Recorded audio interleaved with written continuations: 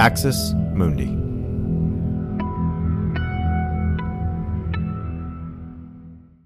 You're listening to an Irreverent podcast. Visit irreverent.fm for more content from our amazing lineup of creators.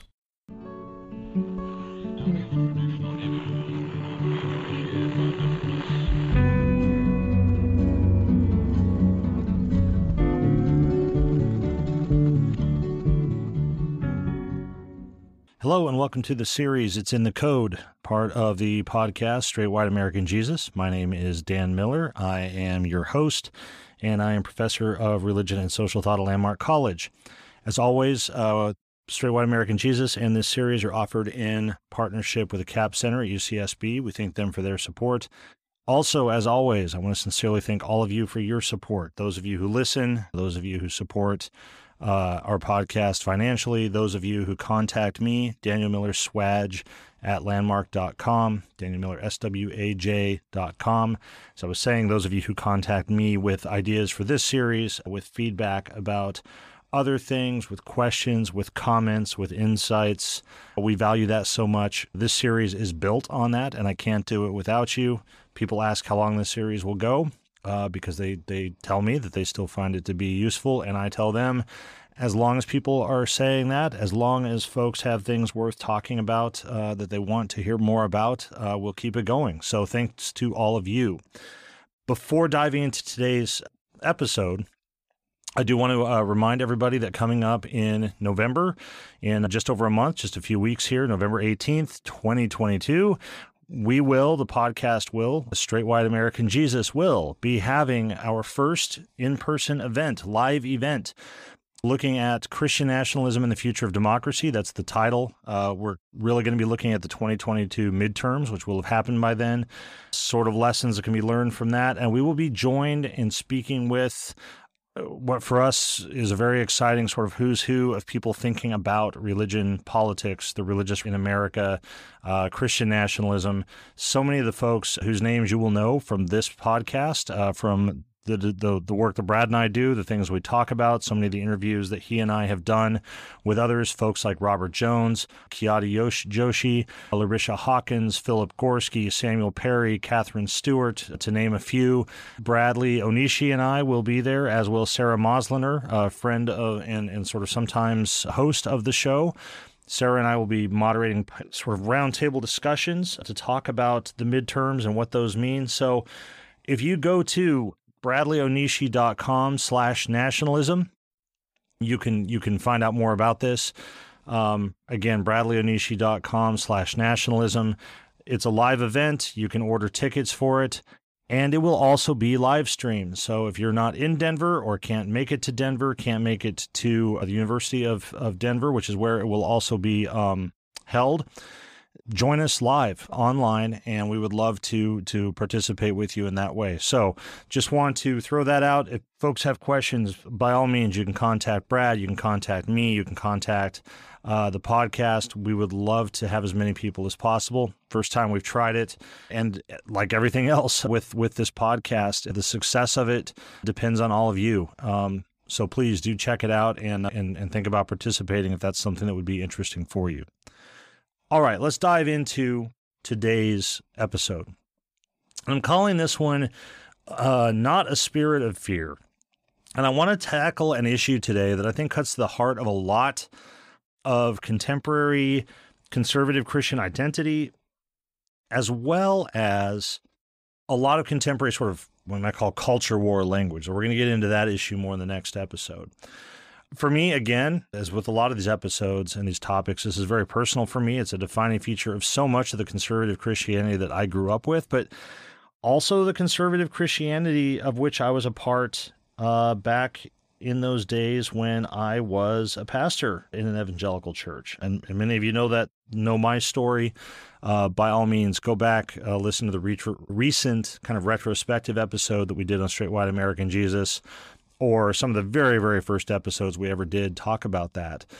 But it's a sort of defining feature, and I know, again, as always, from hearing from so many others that you see it and feel it too. And I hear this and see this from observers of American religion and politics and nationalism and populism, but also the people that I work with as a coach. Many of you know that I am a practitioner with the Center for Trauma Resolution and Recovery, working to provide coaching services for those who are trying to process or work through religious trauma. Virtually all of the people that I encounter through the center give voice to this. And what it has to do with, the focus is the role of fear within contemporary conservative Christianity. And specifically, the unique shape that this takes within that sort of subcultural context. Because this expression of Christianity takes shape around the insistence, often a kind of bold, even militant assertion, that Christians do not live a life of fear, that they are confident, that they have assurance, that they know that they are right, that they know that their God will win in the end, and so forth. But nevertheless, fear remains a constant and defining expression of its feature of this Christian expression for millions of practitioners, people who are within the tradition and those who have left it. And so as I was thinking about this, and again, as always, so many people reaching out and kind of bringing this to my attention and asking me to talk about this, and I've had it on the back burner for a while. But as I sort of was putting this together, I realized that once again, this is another episode that really developed to the point where it's going to be 2 episodes. So we're going to look at it over the next 2 episodes, this episode and the one that'll be released next week. And what I want to look at today is really the way that this notion of fear and this language of not being afraid and so forth impacts really the consciousness of individual Christians within these kind of religiously and theologically conservative Christian contexts. The reason I pause there is I think this language can make its way into other kinds of Christian contexts as well. But I think that like so many of the things we talk about, it's a really distinctive way of talking and thinking and speaking within conservative Christian contexts. And so that's really what I'm going to focus on today. And what we get in next time is the way that this same mindset, the same dynamics that play out at, say, the level of the individual church or the individual congregation play out socially and politically, because it really is the same dynamic at work, and there are some clear continuities and parallels to be developed there. So that's what we'll do next time.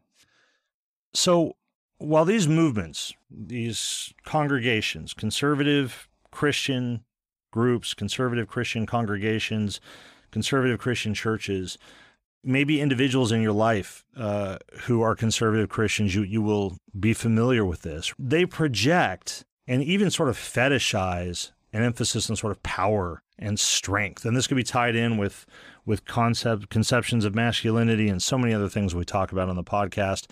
But they project power and strength if we decode them just even a little, just for a few moments. And again, many of you have reached out and you see this.